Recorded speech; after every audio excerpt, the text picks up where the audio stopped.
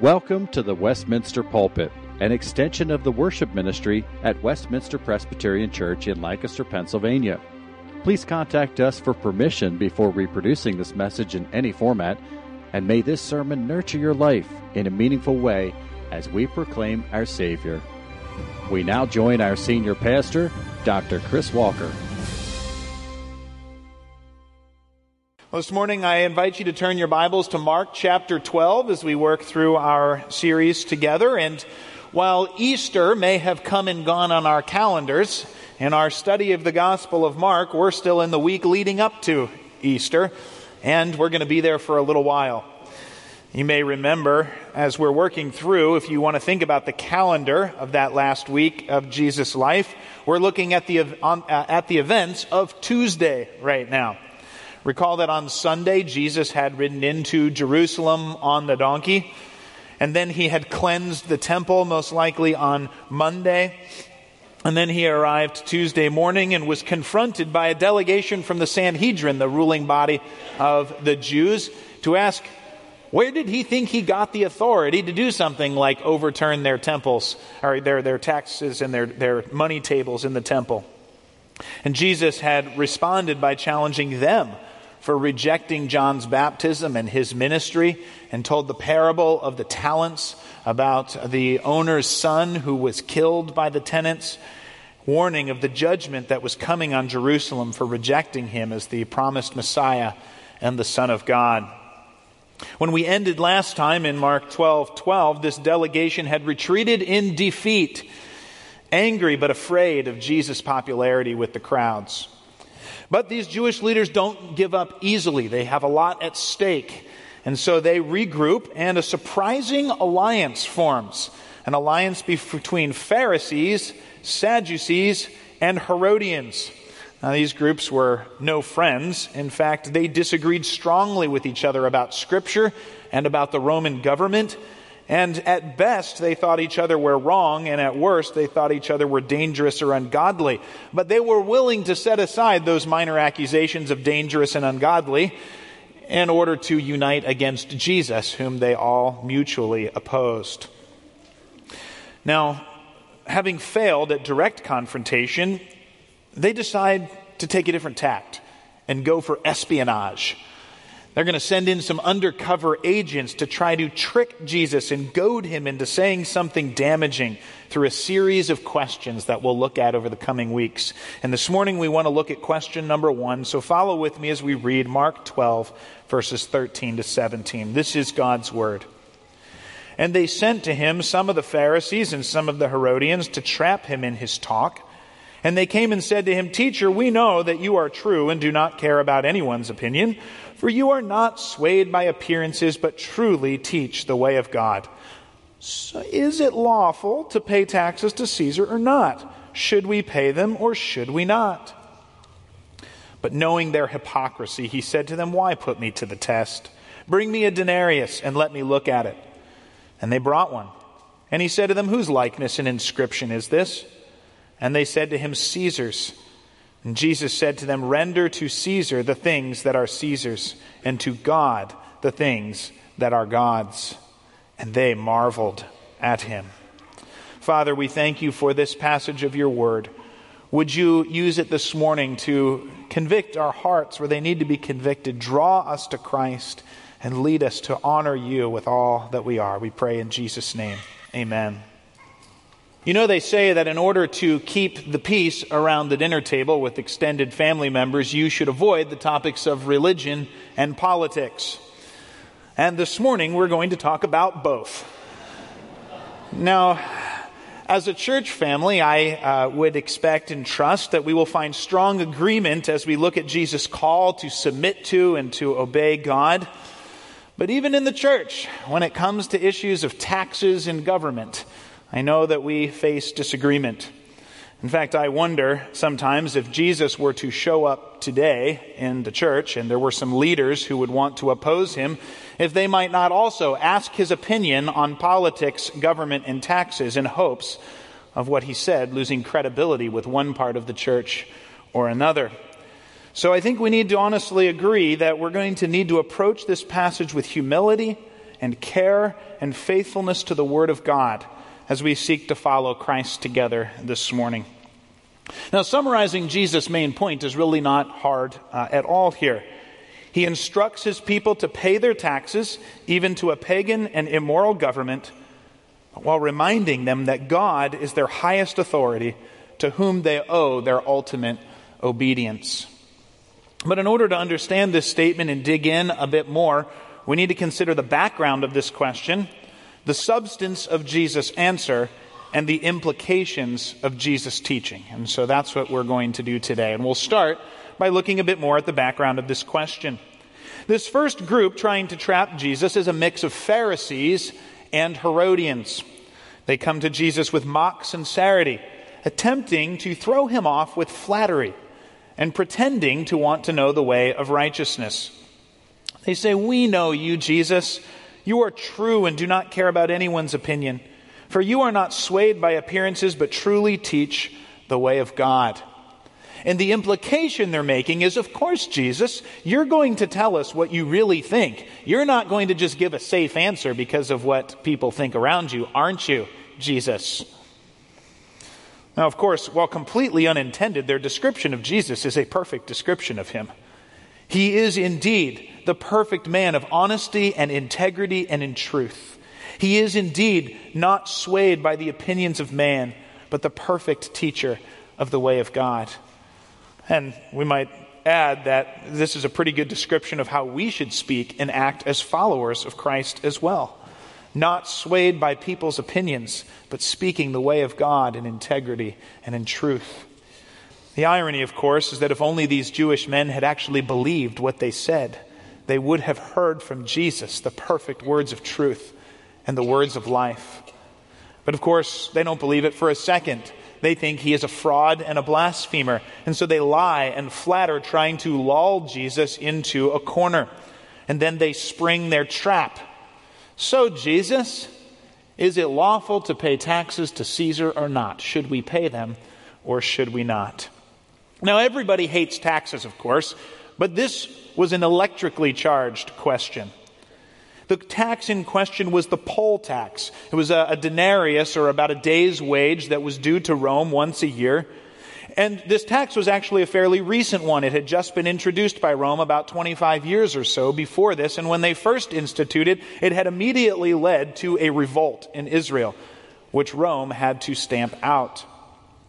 And so the Herodians, that is Herod's party, are right there with pen and paper in hand, ready to jot it down if Jesus were to say that they should not pay taxes to Caesar.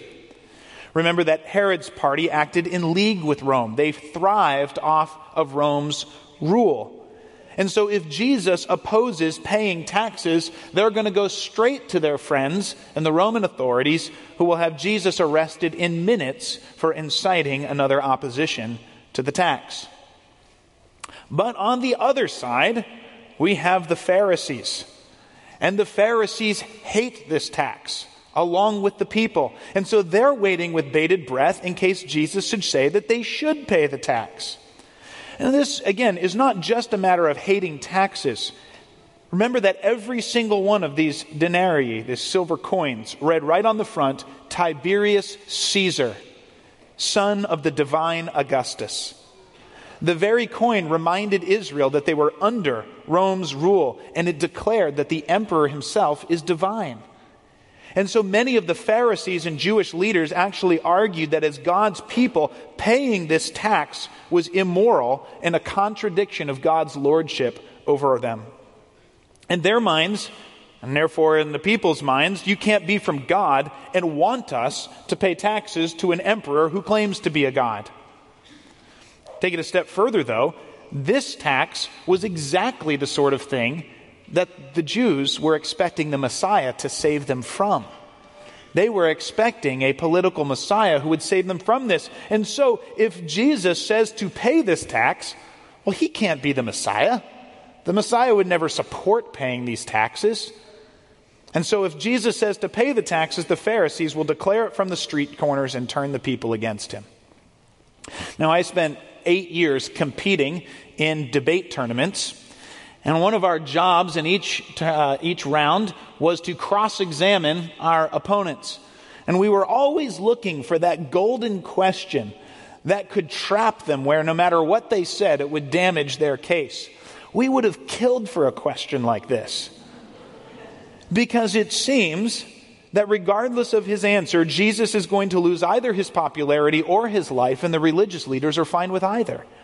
And even if he doesn't answer at all, his refusal to answer will certainly damage his credibility. And so, the trap is set. Of course, Jesus knew exactly what was coming, and he could see their hearts. Mark tells us he knew their hypocrisy, and so he was not lulled or trapped at all. I love how one author puts it about these questions that are meant as traps for Jesus. He said, given Jesus' divine knowledge and wisdom, Jesus is like the mouse who always escapes with the cheese. Good luck trapping him in his words. So let's go on, secondly now, having looked at the background of the question, to consider the substance of Jesus' answer. And you'll note that Jesus doesn't have to sit back and think for a while here. He doesn't hem and haw or pull at his beard or look off into space or down at his sandals for a few minutes. No, he immediately says, "Why are you trying to trap me? Bring me a denarius." So they bring him the denarius, and he immediately says, "Whose likeness and inscription is this?" Well, that's not a hard question. They're all looking right at it, so they say, "Caesar's." And Jesus said to them, "Give to Caesar the things that are Caesar's, and to God the things that are God's." And Mark's gospel says that when they heard this answer, they marveled at him. And their amazement is justified, because Jesus doesn't just escape the trap here. He does so without evading the question, but actually by answering it head on with truth and authority in a way that exalts God, but does not undermine the state. By charging Israel to render to Caesar what is Caesar's, he okays and encourages paying taxes, because taxes are part of the authority that belongs to the realm of the civil government, even if that government is pagan or immoral. And as Paul fleshes this logic out for us in Romans chapter 13, he says God is the one who instituted government as a proper authority to restrain chaos and wickedness, and to build roads and order, and to promote that which is good in order to enable society to function. And even pagan governments who don't care a whiff of God or for his laws are still instituted by him. And therefore, God's people, Paul says, are to pay taxes to whom taxes are owed, revenue to whom revenue is owed, respect to whom respect is owed, and honor to whom honor is owed. But while Jesus challenges and directs his people to pay taxes to legitimate authority, he also diminishes the significance of these temporal matters. Caesar wants his silver coins back? Fine, big deal. He can have his silver coins back. You, he says, have something more important to care about. You are to give to God the things that are God's. In saying this, Jesus actually contradicted the very denarius that they were looking at in a way that was right in line with what the Pharisees and the people would have wanted. Jesus is saying, give to Caesar his due. The people didn't want to hear that. But he's saying, but Caesar is not Lord, and he is not divine. God is, and so we give to God the things that are God's. And if a silver coin has Caesar's image and shows that it belongs to Caesar, what bears God's image and shows that it belongs to God? His people do. We do. Our very lives, our very selves bear the image of God and remind us that we belong to him and are his and owe all of our allegiance and our obedience to him. And with that, Jesus recalls his people to their primary responsibility, to render themselves to God for his honor and glory. The call to give to God the things that are God's is nothing less than a comprehensive call that impacts every single day of our lives. Just think about this with me for a second. Students, those of you who are going to go to school tomorrow morning, Monday morning, when you show up on Monday morning, as you walk into school, you are called to give to God the things that are God's.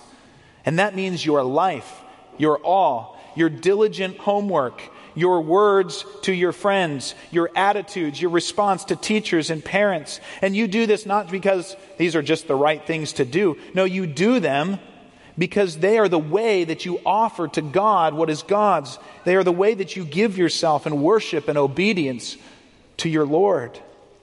And those of you who work, on Tuesday, you're going to show up to work and you're called to give to God the things that are God's. So you're to respect your boss and work diligently and treat fellow employees with grace and kindness and do so with honesty and truth as to the Lord. And on Wednesday, those of you who are athletes are to go to sports practice in order to do everything you do for the glory of God. And on Thursday, we're supposed to interact with our neighbors. And on Friday, we're supposed to serve our fellow brothers and sisters in Christ. And on Saturday, give all of our time and our money and our gifts and talents to the Lord. And on Sunday, return and worship Him with our whole heart and soul and lives and strengths.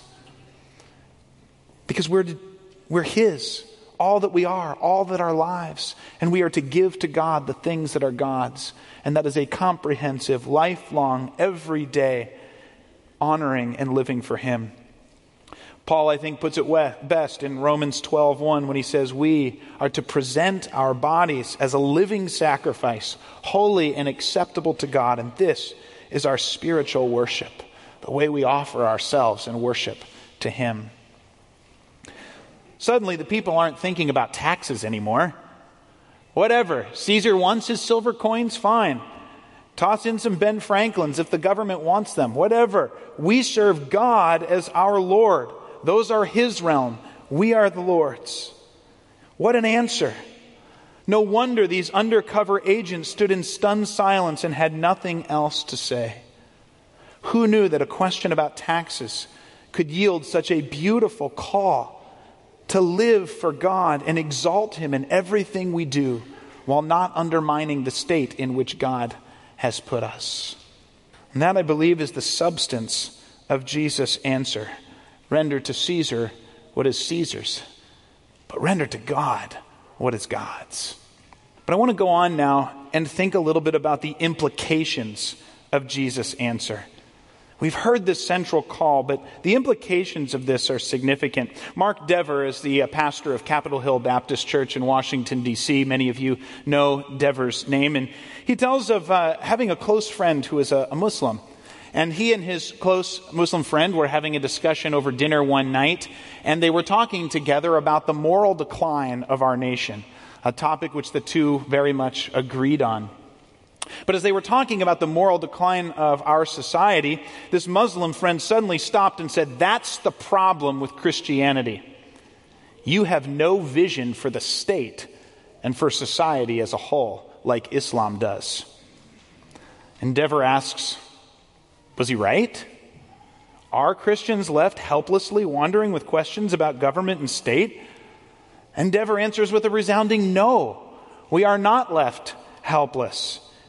And Dever turns to the passage this morning, Mark 12:13-17, in order to establish Jesus' vision for Christians in the state. Now, if we are really going to talk about a Christian outline for a vision of government in the state, we need a week or a weekend conference, not 10 or 15 minutes at the end of a sermon. So I'm aware that I may raise as many or more questions as I answer. And our applications of these principles may need a lot of discussion. But I want to suggest 4 principles from this passage that should guide our thinking as Christians when it comes to government in the state. Principle number 1. Christians ought to be good citizens who honor their government. Scripture argues that governments do not get their legitimacy from their righteousness, nor do governments get their legitimacy from holding fair elections. Governments get their legitimacy because they are instituted by God. Paul says comprehensively in Romans 13, "Let every person be subject to the governing authorities, for there is no authority except from God, and those that exist have been appointed by God. Therefore, whoever resists the authorities resists what God has appointed." In other words, according to Scripture, government is not a necessary evil. It is God's idea, instituted for the punishment of evil and the promotion of what is good, in order rather than chaos. But you'll notice from Paul's words that this is not just the idea of government that is instituted by God. Paul argues that those specific governments that exist have been instituted by God. And therefore, Paul says, we are to obey the laws, pay taxes, and give honor and respect to the governing authorities, even when we are talking about a pagan and immoral and utterly depraved state like Rome. John Calvin, writing about this passage, says that Christ here establishes that it is no contradiction or undermining of our service to God to obey the outward governments around us like it was for the Jews in Rome. J.C. Ryle put it this way, talking about this passage. He said, "True Christianity was never meant to interfere with a man's obedience to the civil powers. So far from that being the case, it ought to make him a loyal and faithful subject." And I think this is why, from the earliest days, even while being killed and persecuted, Christian apologists argued that Christians make the best citizens. They pay their taxes. They acted honestly and with integrity. They prayed for the emperor. This, of course, was true of Israel as well. They were called to live in Babylon, paying their taxes, honoring the king, and seeking the welfare of the city in which they lived, even though they knew that some of those taxes were building golden statues to be bowed down to. So, principle number one, Scripture is consistent. Christians are to be law-abiding, tax-paying citizens who honor and pray for their governing authorities. But principle number two, all earthly authority is limited and under God's authority. We submit to and honor government because God is ultimate and He tells us to, not because government is ultimate. And that means, of course, that if there is a conflict or a contradiction between God's laws and the government's laws, we obey God and not the government.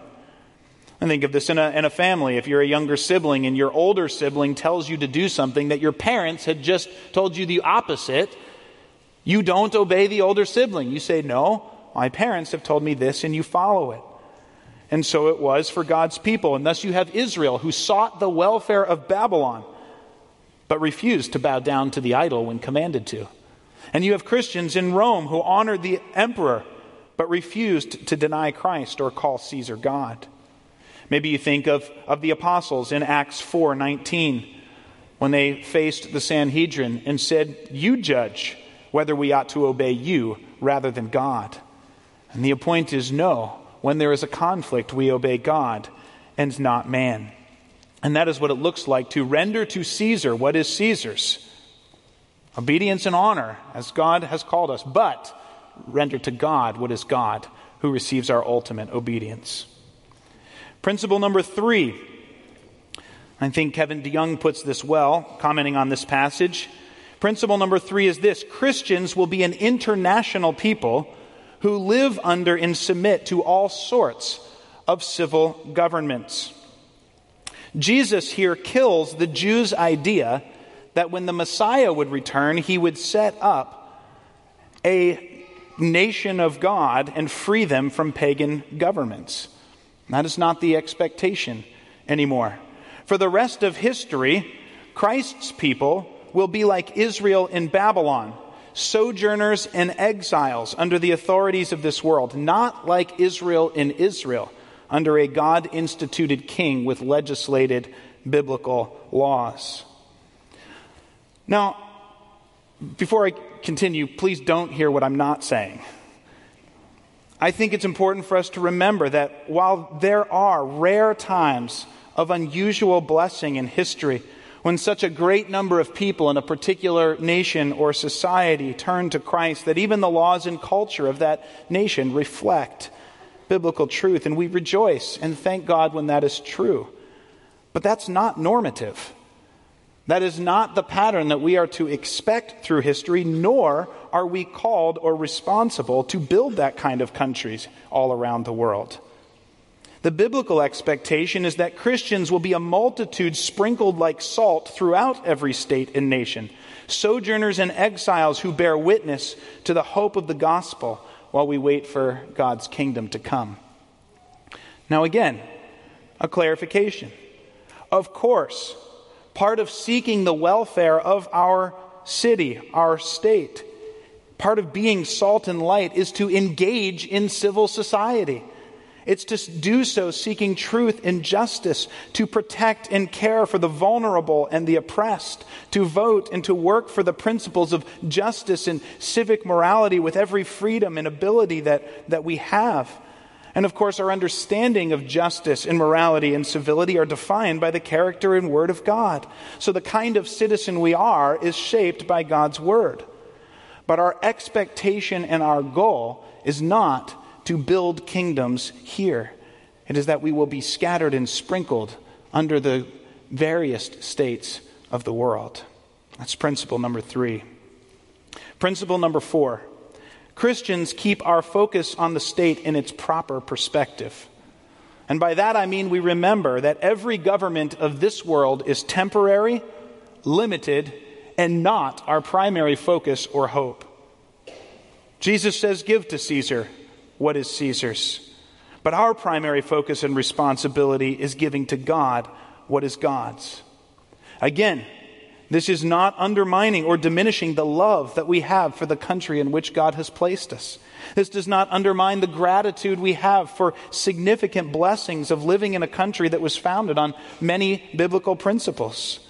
Nor does it diminish our call and responsibility to use the freedoms and opportunities that we have to engage in the civic state. All of that is true, but it does remind us that no matter what the situation, we are exiles in this world, and this world is not our home. If we live under Chinese tyranny, we are exiles in this world, and this world is not our home. If we live under a representative democracy, we are exiles in this world, and this world is not our home. Now, I'm not saying those two are morally equal. I am not saying one is not a great blessing while the other is a great hardship. But I am saying that no matter what the case and the government structure or the state we're living, this world is not our home. I am saying that no matter what our governmental structure, we do not find our hope in or our security in, nor do we despair over what happens in our country because it is not ultimate. That is what we are saying here. In fact, I think we can go further and say with Paul, we can abound with freedoms and blessings, or we can have none. I have learned to be content in all circumstances. I can do everything through Christ who strengthens me. I am not for a second wanting us not to be thankful for the things the Lord has given us in this country, but I am wanting us to follow this principle to keep the proper perspective. And so is there a biblical vision for the state? Absolutely. It is very different than Islam's, but God gives us a vision for the state, one in which Christians are to be good, tax-paying, law-abiding citizens who work for the welfare of their country and the protection of human life in it, who pray for and honor their rulers, who obey the laws but always refuse to lie or dishonor or disobey God if that is asked of them, because they have a higher authority in Him. Christians do this in every country, under every type of government, remembering the limited, temporary nature of the state and looking to God for their security and their hope. And that is what is implied by Jesus' answer and confirmed across the pages of Scripture. Before we end, though, can I take just a minute to challenge our hearts? And I realize that by doing so, I'm going to focus the little time I have left on challenging us to examine our hearts for our sins rather than rallying us to the things that we agree on. I would hazard a guess that many of us have failed to honor the biblical call to honor, pray for, and respect our government and governing leaders. As I look at myself and my fellow Christians, I think there are several temptations we so easily fall prey to. On the one hand, we are tempted to mock and to denigrate those we disagree with in a way that sounds a lot more like AM talk radio than it does like God's Word. We get caught up in cheering on Brandon or referring to the orange man in D.C. We get caught up in speaking with bitterness and anger rather than speaking the truth in humble courage. In 1 Peter 2, Peter called the Christians and said, if the Gentiles call us evil for doing good in righteousness, so be it. That happened in the first century, and that's happening today. But, he said, may they never have ground to call us evil for bitterness, mockery, slander, and that which is evil. And in the church, that is happening today as well. We are also, I think, in a second way, tempted to let the ends justify the means. But as God's people, we of all people should know that sacrificing morality, virtue, and character in order to get a result that we want has already sunk the ship. After all, principles in how we do things are as important to the flourishing of society, and they are more important for our call to honor God than getting any particular result. Many of you know the name of Carl Trueman. Carl Trueman has so wisely called out the madness around us in our culture. But a few months ago, he wrote a warning to Christians. He wrote, many Christians today talk of engaging the culture. But what is so interesting when compared to the ways that many Christians, right and left, do so today, is how respectful the ancient Christians were. They did not spend their time denouncing the evils of the emperor and his court. Rather, they argued positively that Christians made the best citizens, the best parents, the best servants, the best neighbors, the best employees, and they should be thus allowed to carry on with their lives without being harassed, even as they cared dearly for the people around them. Now, Trueman clarifies. He says, I am not here calling for quiet passivism, whereby Christians abdicate their civic responsibilities. Absolutely not, he says. We use every civic freedom and responsibility we have to work for what is good and for those around us. He says, what I am suggesting is that engaging in cultural warfare using the world's tactics, the world's rhetoric, and the world's weapons is not a way for God's people. Amen. To put it in the words of another author, state-sponsored persecution of Christians in the church would be far better for the church and far better for the glory of God than Christians being caught up in the idolatries of wealth, power, and security, or in adopting the world's tactics and attitudes to get what we think is right. What are our tactics? Prayer for kings and those who are in high places, living godly and dignified lives, speaking the truth in love with humble courage, civic engagement with the freedoms that we have, caring for others, and defending those that need to be defended. Those are our tactics, not slander and mudslinging and anger and bitterness or despair. Well, again, there's so much more to talk about and ask, isn't there? But we need to come to an end. So as we do, let me just remind you or clarify for you my 3 hopes from this morning. My first hope is that we have at least an outline of Scripture's instructions for how to think about the government and the state, principles to work from. Second, my goal has been to focus on sins we may need to repent of, rather than rallying us to what we already agree on. And so my hope is that we might take time to examine our hearts and our lives this week. And third, I hope that we would be challenged by Jesus' priority and call. His priority and his call is today and in the days to come. We are God's and we belong to him. And so may we daily give our all to him and render to God what is God's, all that we have, all that we are, for the glory of his name in every way. And that is my hope and prayer for this morning. Let's pray. Father, these are your words, and we long to know them and understand them faithfully. And there are perhaps so many questions in our minds that we have not addressed or talked about today, so many things we might enjoy and like to work out and need to figure out. But Father, we think that you have given us some marching orders here. And so I pray that as your people, we would render to Caesar what is Caesar's, but render to God what is God's. I pray that we would think and act and live as your people, that the salt and light of your people for truth and justice in our nation would honor you, but that the way we speak and the way that we act would not be seeking power or bypassing what is moral and right and reflecting of your character, but rather would be presenting a vision of another community, a community that confronts our culture with one that lives for the glory of God and love for one another and what is good and right according to your word.